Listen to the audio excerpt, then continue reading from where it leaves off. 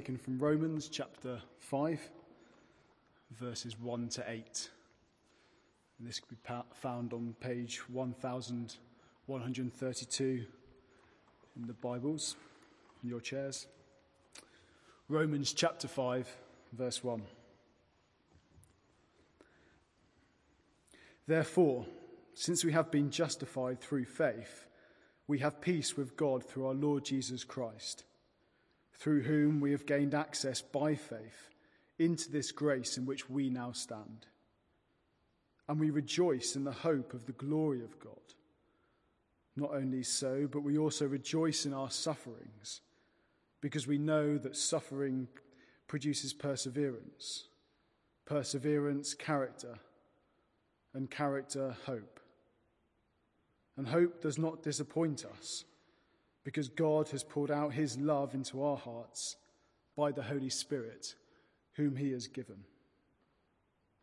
You see, at just the right time when we were still powerless, Christ died for the ungodly. Very rarely will anyone die for a righteous man, though for a good man someone might possibly dare to die. But God demonstrates his own love for us in this: while we were still sinners, Christ died for us. This is the word of the Lord.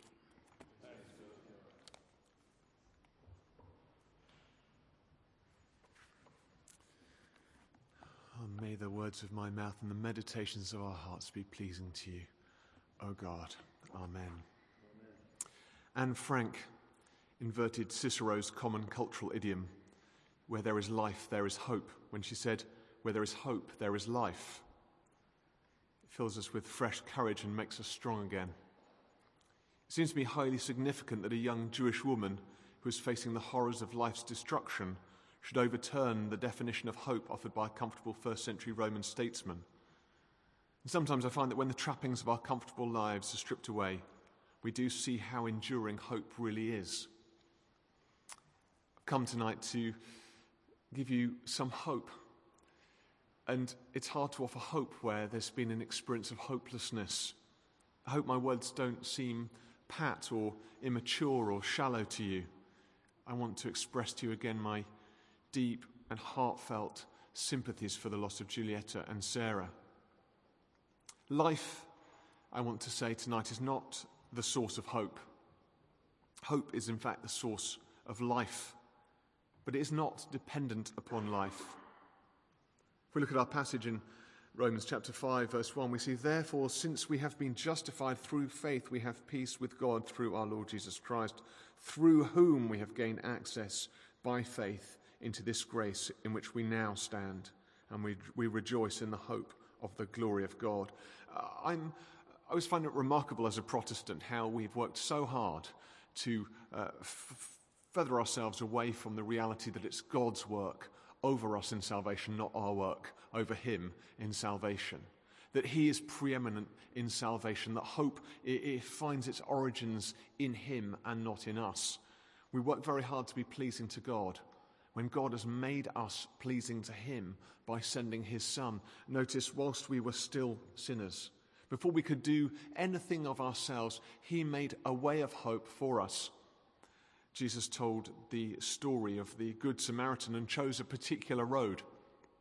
This road we know between Jerusalem and Jericho, and it was a famous road. It was called the Way of Blood. It wasn't a very appealing road. You can imagine travellers not really wanting to go down that particular road, but there was no other way. The sand was stained with blood. It was a terrifying road that everyone was aware of. And Jesus told that story because he was pointing out that he would take, if you like, the way of blood for our sakes, in order that we might find a way of life. We are all on this way of blood, friends, this painful human life, this life filled with difficult and uncomfortable and depressing experiences. And yet Jesus walked this very same road, this way of blood, and he took the way of blood to the cross in order that we might know what the way of life really looks like. Life, then, is not the source of hope. Hope is the source of life. In Romans 5, verse 5, Paul says, "Hope does not disappoint us because God's love has been poured into our hearts through the Holy Spirit that has been given to us." In all honesty, as someone who has an anxiety disorder, I find this verse relatively difficult. I find myself perpetually disappointed by the hope that God has placed in me. Maybe it's somehow diminished me in your sight that I acknowledge that. Maybe I disqualify myself in your eyes by acknowledging that I find myself sometimes disappointed by that hope, asking God those questions. God, is this what hope looks like? This difficult life, this perpetual disappointment, this challenge, this discouragement, this bereavement, this loss.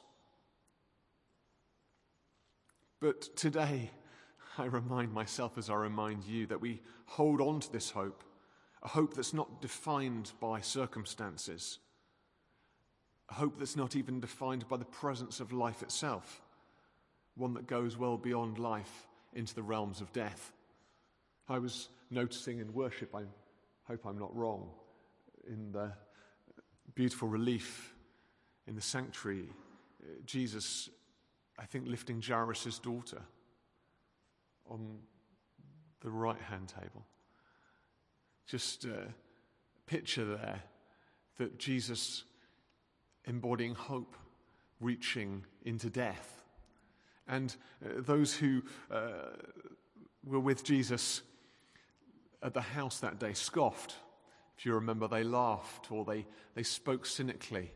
"Do not bother the teacher," they said. "Don't bother the teacher. It's too late." And Jesus ushered them away, and then he took the disciples and he went into that room, and then he took that little girl's hand and he said, "Tabitha, come," which means, "Little girl, arise, wake up." And the little girl got up and she took some food.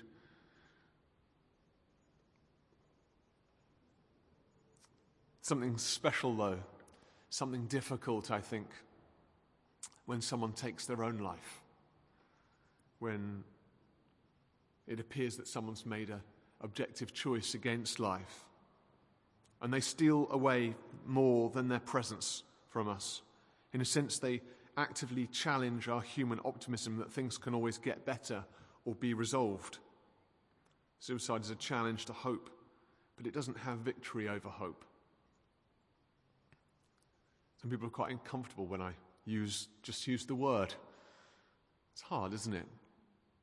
Maybe you feel a little uncomfortable tonight, wondering where I might go with this, but I want to speak it out. Because sometimes in life there's a sore poison.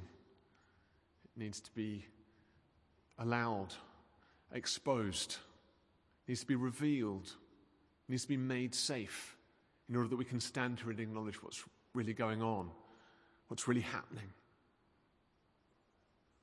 I thought maybe it would be helpful to sort of undo some of the common outlooks that can make it even more toxic.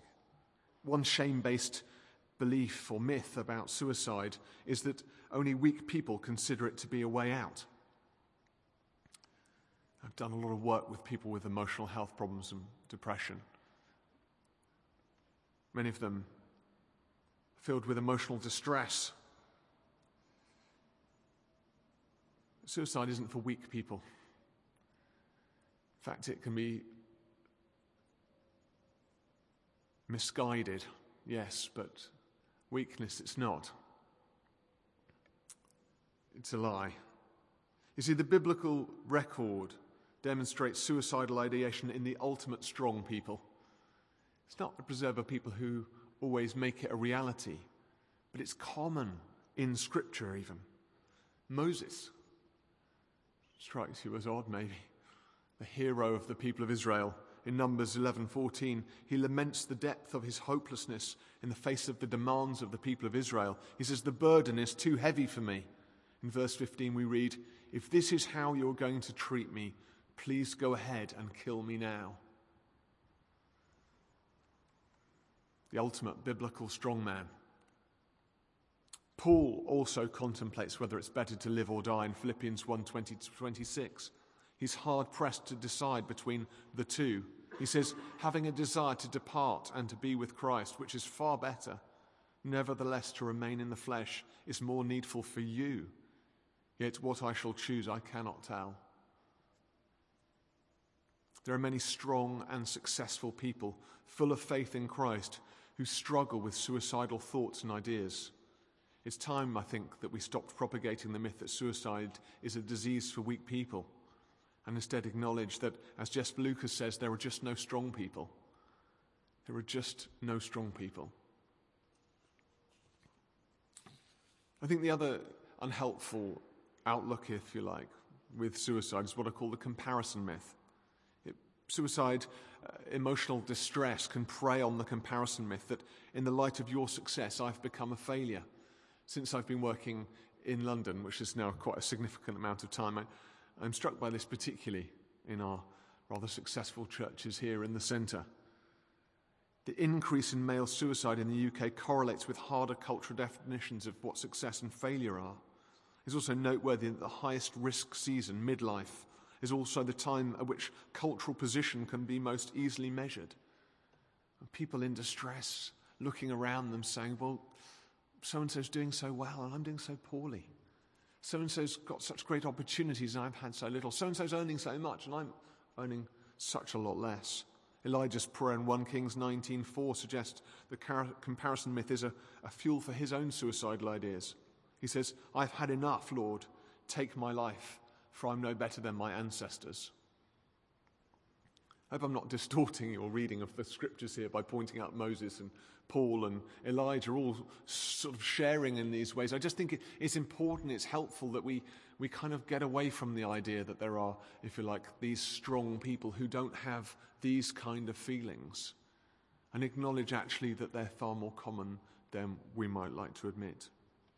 The gospel has the power to release us from the comparison myth. It's one of the reasons I recognize its healing power for those in emotional distress. N.T. Niles famously said, evangelism is just one beggar telling another beggar where to find bread. That in the light of the kingdom, hope is found in God alone. Our wealth and our worth is found in him. We can be released from the comparison myth because we rejoice, in verse 2, in the hope of the glory of God, a glory that comes not from ourselves, nor from our achievements, nor from our net worth, but it's invested in us by a God who knows us and loves us, a God who created us before time even began. Not only so, verse 3, but we also rejoice in our sufferings because we know that suffering produces perseverance, perseverance character, and character hope, and hope does not disappoint us because God has poured out his love into our hearts by the Holy Spirit. Now, I'm struck by that. I'm struggling with that. That actually God's done it, and then somehow through this wrestling, through this challenge, there is new fruit. Working with people in emotional distress is not often the time that you point out. It's certainly not a good pastoral practice to say, oh, don't worry, friend. This is a tough time, but God will bear good fruit through this. It's all for your character. The important thing is to notice that the challenge is not God's way of producing character, but that character is God's redemption of the struggle of life. Sometimes we can't see any fruit for a long season. Sometimes we can't see any fruit for a lifetime. But that doesn't mean that there will not be fruit. What's important is that we, if you like, get away from our victorious mythology. That the victory of God looks like prosperity now, rather than acknowledging that the victory of God was won on the cross for our sakes, and we fully realized in heaven when we meet with him. If we buy into a very Western, very wealthy outlook that the triumph of God is an easy life on earth, is financial prosperity, it's ascension in the workplace, we're sure to disconnect from the reality of our hardships. And when they come, we find no reference for them. I know of no grief more powerful than that elicited by suicide. One of my friends who's lost his father to suicide said, as Christians, we love to pretend and give the illusion that everything is okay and that having true faith will mean that nothing can impact us. But let's be real, life can be messy at times, and a church that embraces changing lives and circumstances is a place people will want to go. I just want to encourage you. I always find it such a privilege to be talking about these topics. My wife sort of sends me off with a pat on the back and says, I hope you'll be all right. I hope they'll be all right. But it's a great privilege to be with you. It's a great privilege to be dining with you afterwards. And I want to thank those who've had the imagination and the courage to say, yes, we should do this. Because actually this is okay. This is a safe place to be together. I heard in the notices, difficult news, an uncomfortable season, the loss of dear friends. But God created the church for this. This is hope. God didn't need the church to do his work. He chose the church to do his work. This was the place impregnated for hope in a broken and hurting world, that we might be together. This is not the time to leave the church and go, church is quite a hard place to be right now. This is the place to gather in church and say, this is the place of hope where this message is embodied. Redemption often can't be seen in the one who's being redeemed, but only in the others who stand with and watch, who work tenderly to encourage and support. And so we see perseverance and character formed and hope released. I wanted to say something about confusion around the nature of suicide, to encourage you all. Until 1961, suicide was a criminal act in the UK. And it sounds like a very strong thing to say, but I think it's important to point it out, because there were painful assumptions about what suicide meant. It's assumptions around the nature of suicide itself that I think continue to spiritually stigmatize the issue and their causal factors. But I wanted to tell you that I don't think there are any theological credits to the idea that, if you like, suicide is an unforgivable act. To suggest that a Christian who decides for suicide is not forgiven is to deny the sufficiency of Christ himself in Colossians 2:13 and 14. Because there's no sin that cannot be absolved by his blood. And that's before we even consider whether or not a suicidal person can ever make an objective decision to take their own lives. And I would strongly argue, every circumstances that I've worked, that a suicidal person is not an objective person. They're a person who is unwell. More than that, the rationale that people who die by suicide are unforgiven because they're unable to repent and confess applies to all unconfessed sin in the Christian life. Imagine it. That would mean that anyone whose last living act was not confession would not be forgiven. The elder who was using his mobile phone before causing a fatal crash, or the businesswoman who lied about the figures before having a heart attack in the lift, or the child who was so angry about his suffering that he swore at God before his surgery that went wrong. There's no sense to it. There's no credit to it. That actually God knows us, that he loves us. In relationship with him, we can be assured of his forgiveness. I want you to know that that is true for your dear friends, that they were known by God, that they had relationship with him, that hope was theirs, that their illness didn't disqualify them from his favor. Christians get stirred up, I think, by all sorts of justice issues, and rightly so, from homelessness and trafficking to debt and adoption. Yet it seems that we have little to say about an issue that kills a person every 40 seconds in the UK. It's remarkable, isn't it? Suicide is not the choice of weak or selfish people. It's an act of desperation in people who are unwell and need our assertive love and our assertive intervention. In Acts 16:27, the Philippian jailer drew his sword and was about to kill himself because he thought the prisoners had escaped. You remember that moment, I'm sure. Paul did not say to him, "It's your choice, you selfish man." Instead, he said, "Do not harm yourself because we are all here." Do not harm yourself because we are all here. One of the reasons I'm so passionate about talking about these sort of issues in the life of the church is that I want to be like Paul. Not that I personally have some grandiose dream about being like Paul, but I want to be like Paul in that circumstance. to say to people, do not harm yourself. We are all here. We're all here with you. We're all here together as a church, as a family. Don't harm yourself, because we are all here together. I think if we're to start impacting suicide rates in the UK, and if we're to help those who are left behind in the aftermath, we need to start saying that. We are all here. Being present with those who are experiencing suicidal feelings and extreme emotional distress means creating an emotionally honest culture and putting mental health on the agenda. Being more open, though, about emotional health doesn't mean that you become automatically equipped to deal with these things. And that's why it's helpful sometimes to get some expert opinion from outside the church to work together in order that we can offer the right sort of support. But I also want to tell you that talking about suicide doesn't make it more likely. Sometimes in the church we have this terrible idea that if you talk about something, it's likely to happen. We start talking about emotional distress, everyone's going to get emotionally distressed suddenly.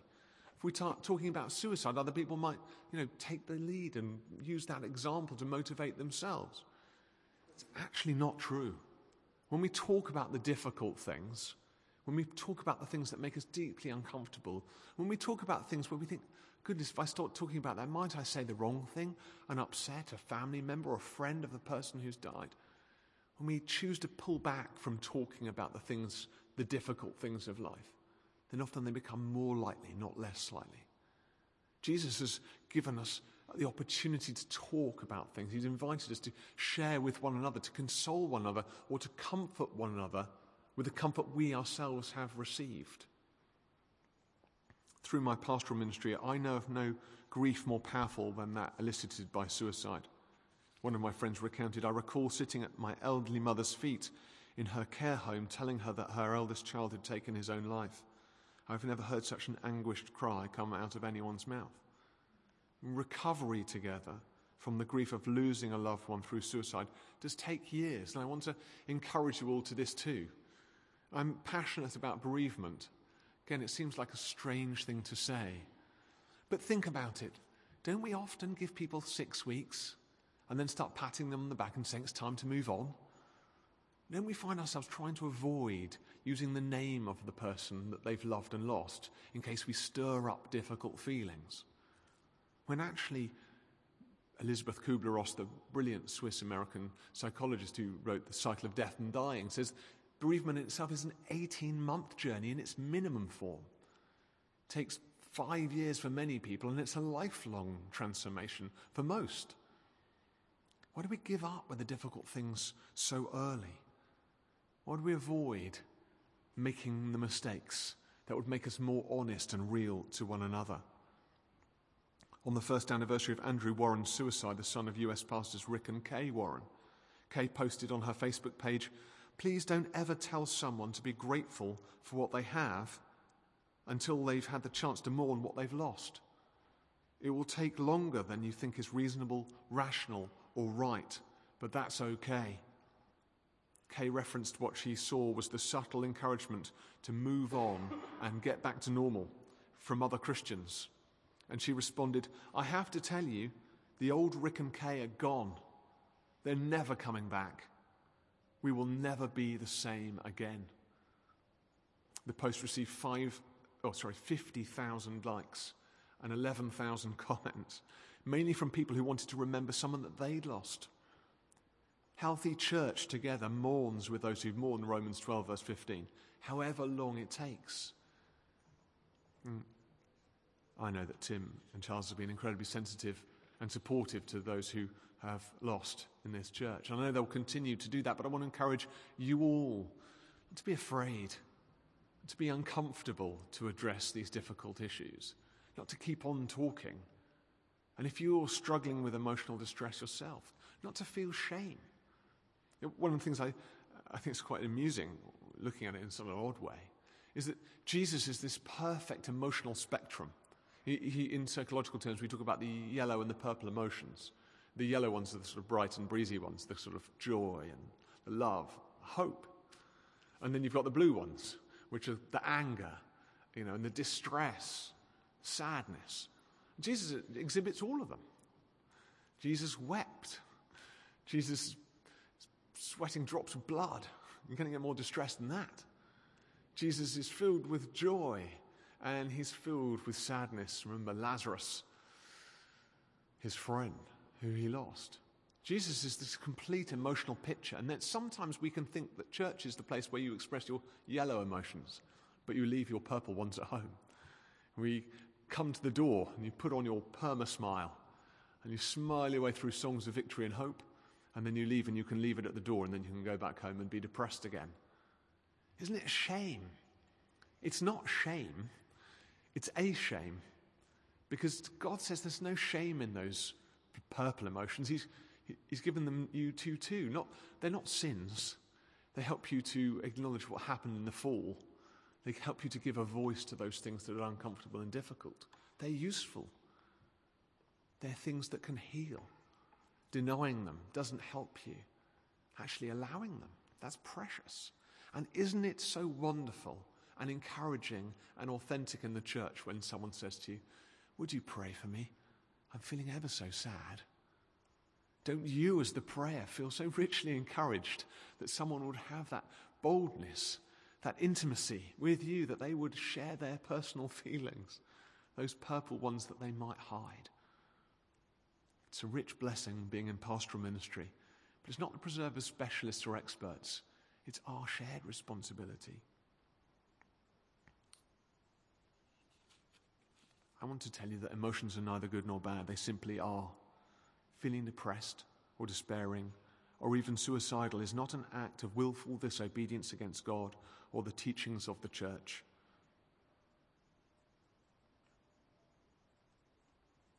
So, Edgar Allan Poe said, even in the grave all is not lost. Where's the hope in this? Even in the grave, all is not lost. All is not lost. Because the hope in this text, the non-disappointing hope, is the preserve of God himself. It's verse 6 for me. You see, at just the right time, when we were still powerless, Christ died for the ungodly. I don't like to admit it very often, but I find it admits me. I try and deny it a lot, but it becomes my reality, that actually I am powerless. I am powerless. I wake up in the morning, and my prayer for the day, I struggle with prayer sometimes to really get going in the morning, but my prayers always begin with, Lord, let me fear you today and not man, whatever you will me to do. It's that place of powerlessness, saying, God, you are God and I am me. I am powerless in myself. I love the final song we sang, that actually, if it's my sufficiency, I'm lost.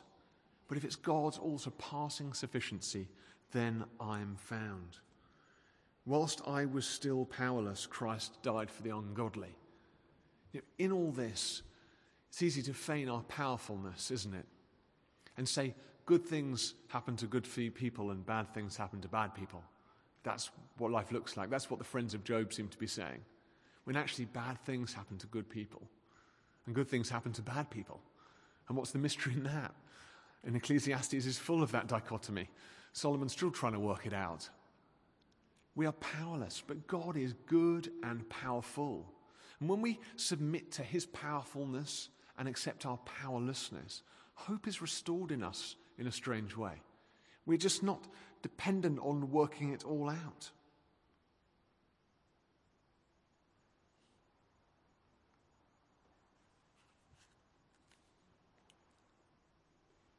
When Jesus' life was taken on the cross, it appeared that all hope was lost. Those who'd followed him in Jerusalem wept for him. His mother wept for him. His disciples wept for him. No doubt they asked similar questions to the grief that some of you are sharing today. What was our last meeting like? Could I have done anything different? Why did this have to happen? And then in Matthew 28, verse 9, Jesus rises from death and hope is restored. Greetings, he said. Do not be afraid. On the Emmaus road, he consoled and walked alongside two friends who, like many of you, were lost in their grief. But then he revealed himself to them as a hope beyond life. In Jesus, God demonstrated his mastery over death. In John 11:25, Jesus said of himself, "I am the resurrection and the life." This new hope meant that all who put their hope in him would join him beyond this world of mourning, in a new world of worship. All sin committed at the beginning, middle, or even at the very end of our lives would be forgiven and covered by his sacrificial blood. William Cowper, 1731 to 1800, my favourite Christian poet of all time, attempted to take his life several times. You read the great autobiographies of John Newton, you'll know that's true, and Newton cradled him in his arms after several suicide attempts and helped to bring him back to life as a dear friend. After recovering from the last attempt, he penned, "There is a fountain filled with blood." He says this, "There is a fountain filled with blood, drawn from Emmanuel's veins, and sinners plunged beneath that flood lose all their guilty stains. For since by faith I saw the stream thy flowing wound supply, redeeming love has been my theme and shall be till I die." Amen. Shall we pray?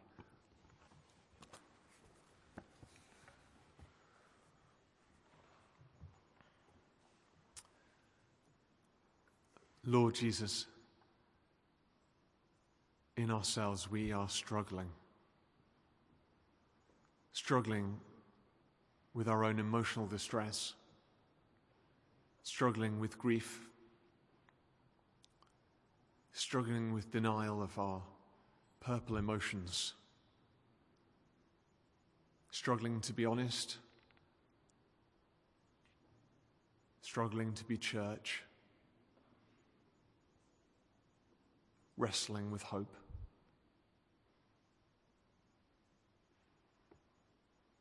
Tonight, Lord, we acknowledge our hopelessness, but your all-surpassing power. We recognize that whilst we were still sinners, Christ died for the ungodly, that you loved us and that you love us.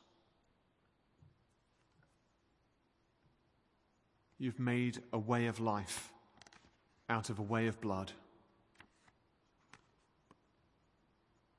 We pray tonight you might come by your Holy Spirit and restore hope within us. We give you thanks again for the memory of Julieta and Sarah, and we trust them to you, Father, in a world of worship. Whilst we remain here, we pray that we might open those lines of honest communication with one another, that we might be hope to one another as you are our hope, that we might gather round, demonstrating your compassion. Flood this place with your mercy. Make us agents of hope in a hopeless and hurting world, for your glory. In Christ's name, amen.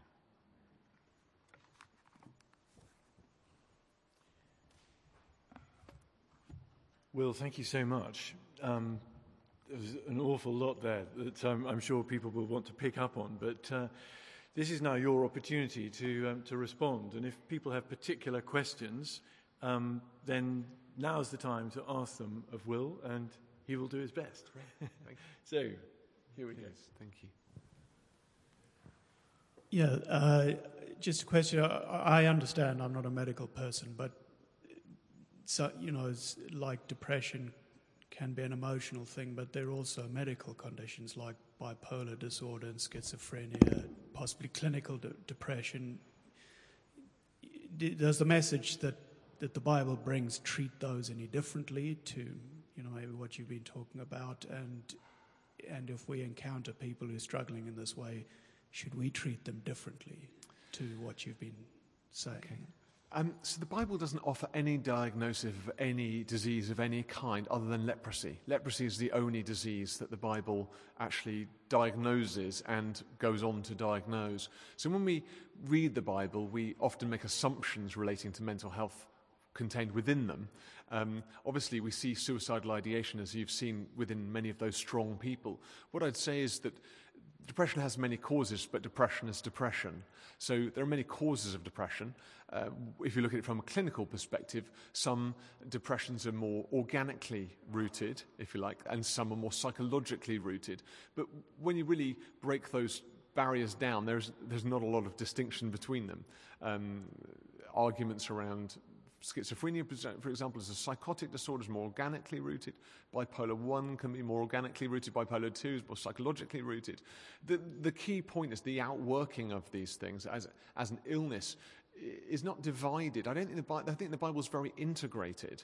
And I think in our medicalized 21st century world, we can segregate out physical ailments and psychological ones and diminish the psychological ones as if you can just pull yourself out of it. And I think much of the stigma relating to mental health problems we see today that people carry are the idea that if it's a psychological problem, you can will yourself away from it. And what I'd say is actually that's not the case. When you take depression to its ontological conclusion, suicidal ideation is part of depression anyway. But when you take that depression on and on and on, moving into planning and then the execution of suicide itself are kind of part and parcel of that reality. Suicide is the greatest killer of men in this country, 27 to 40. It's now become the greatest killer of young girls in this country too. It's epidemic proportions and terrifyingly so. But I think we have to always work against the narrative that says that psychological illness is a weakness or a willed orientation. So the Bible treats the illness as the illness. Jesus treats illness as illness. And I think we have to be very clear about treating illness as illness too. The complicating factor is, of course, you can have the measles, and you can then not have the measles. The difficulty with emotional health problems is we're on much more of a spectrum. So all of us will experience depression at some point in our lives. That depression is bereavement, which is depression with a clear locus. But we will all experience depression, but we will not all travel into the depths of the depression that some people will travel into. So that's why it's harder to explain in terms of the continuum. But for some people, getting to this place is very much part of the disease. And I'm very cautious about people who say that depression is an opt-out of the pain. It's definitely not an opt-out of the pain. The things that drive people to that point aren't the pain. It's actually the disease itself that takes people to that place. So it's not an escape from the pain, if you like. It's just part of the disease. I'm happy to answer on any issue relating to emotional mental health, by the way, not just relating to suicide. If it's anxiety, depression, self-harm, OCD, you name it. If you've got a question about a friend as well, they're very welcome. Hello. Yeah, well, kind of relating to what you just said about the continuum between physiological and psychological. What about the spiritual? How does that connect or differ, or is it different? Thank you. Every time we do any work in the church relating to emotional and mental health problems, people always, firstly, make assumptions around the spiritual realm. And this is particularly true where psychotic illness is concerned. Lots of people read the Bible, and they read stories like Legion, for example, who was released from 7 spirits. And they make an assumption in their mind that Legion was clearly schizophrenic. And actually that many of the people who came to Jesus who had spiritual problems were manifestations of the supernatural, but actually they would be diagnosed today with schizophrenia or some psychotic disorder. But I want to be really clear that the Bible is absolutely right. I believe the Bible is the true word of God. Therefore, if it was that Jesus was releasing people from schizophrenia, it would say Jesus healed someone from schizophrenia like he healed them from blindness. The Bible doesn't make mistakes. If someone's healed from 7 spirits, they're healed from 7 spirits. He's not healed from schizophrenia. So, I appreciate it as Christians, if we believe that the Bible is actually the true word of God, then let's read it for what it actually is and not make mental health assumptions about it. At the same time, what's it mean then? Can we correlate mental illness with demonic involvement? Well, Rob, for example, who is a consultant psychiatrist in a secure unit in Scotland, deals with hundreds of people with schizophrenia. Secure units typically do that. Rob would argue that that out of 100 patients who all claim to be either Jesus, Muhammad, or the devil, one of those might have a spiritual orientation. 99 of those wouldn't. So the statistics are quite similar to someone who's got diabetes or someone who's got, cancer. 99 of those are biologically orientated, but one might be spiritually orientated. But when we make the assumption that every mental health problem has its orientation or its foundation in the spiritual, we make false assumptions about mental health itself and the organic origins of it.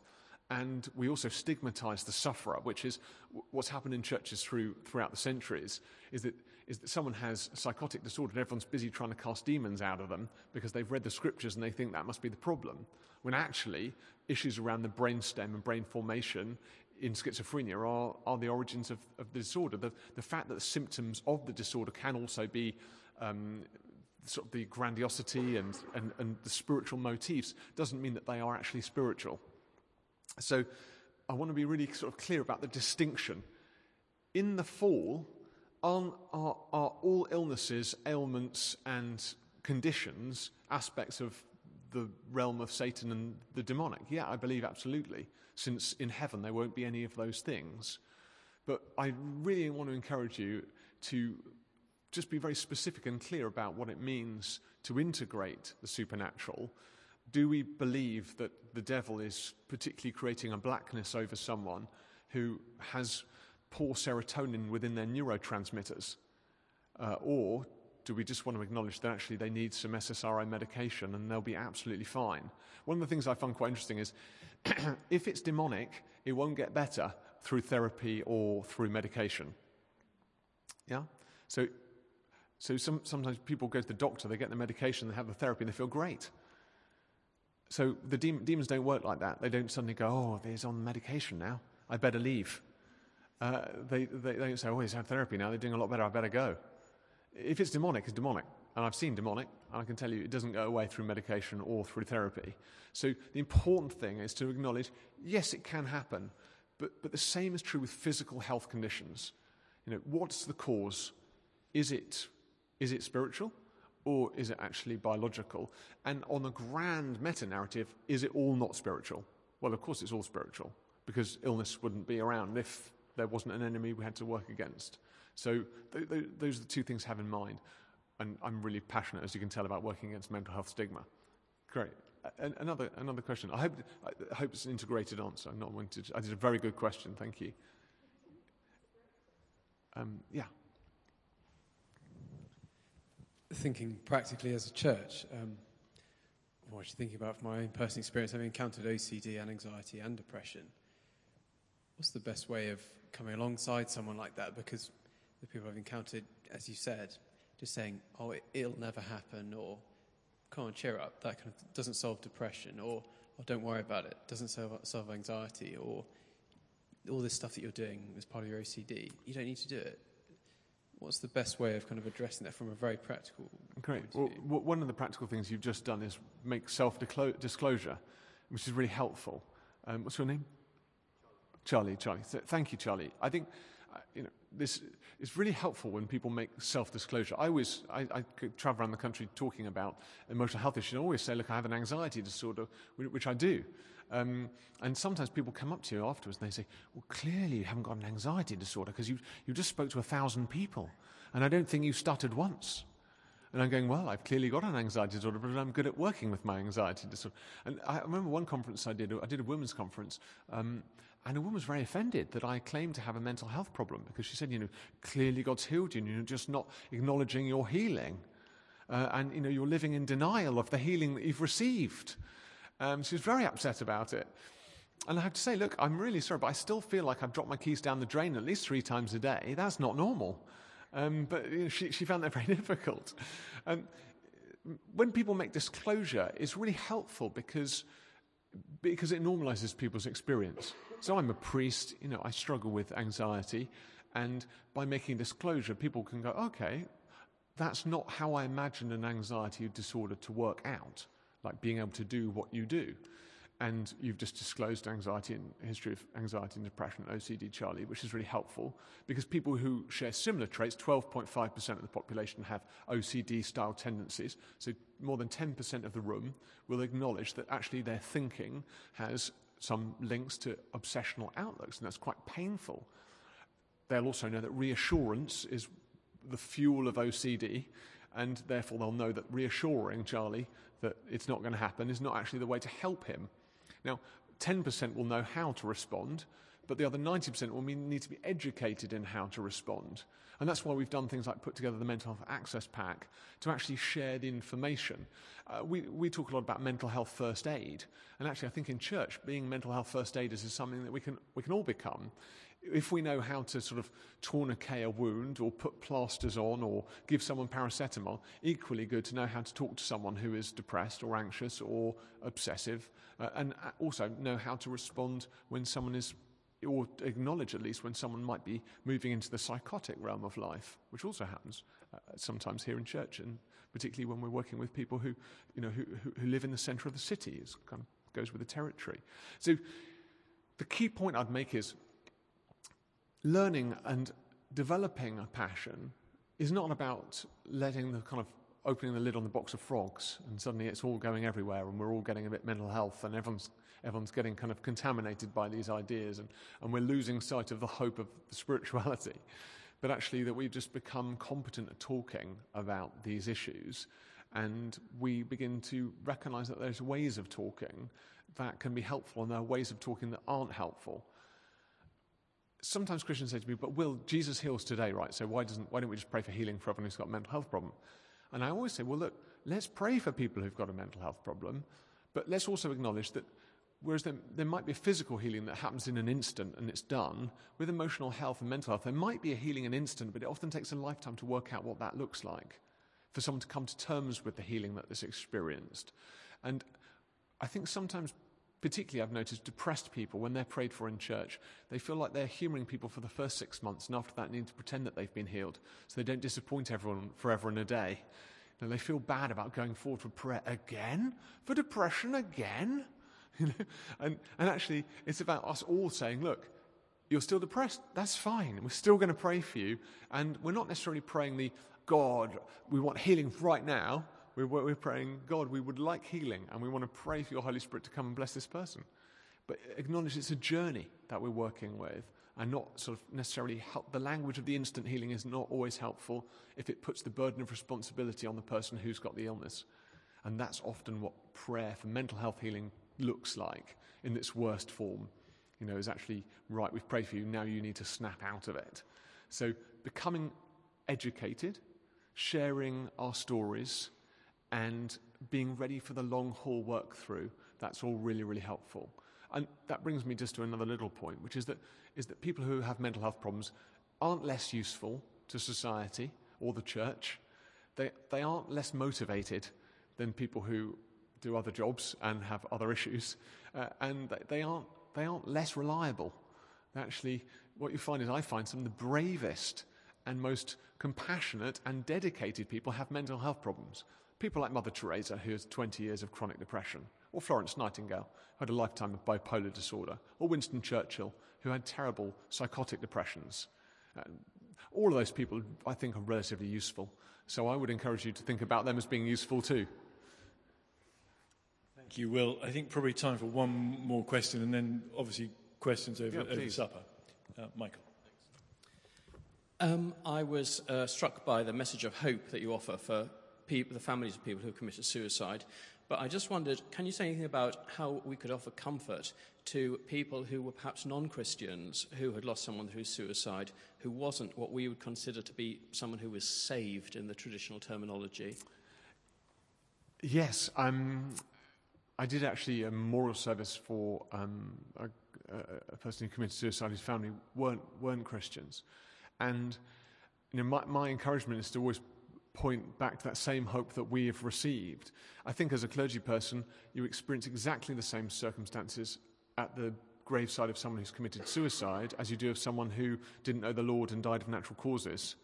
Because the hope that we receive is equally a hope for those who are in Christ. And that is a very difficult pastoral line to ride, if you like. But I think what we can do for folk who have lost someone to suicide is by at least diminishing all of our language of the language of stigma and shame, and actually really pointing to the person rather than to their decision or to their faux decision, if you like. Because, again, people who've lost loved ones through suicide experience a far poorer bereavement experience than those people who've died through natural causes.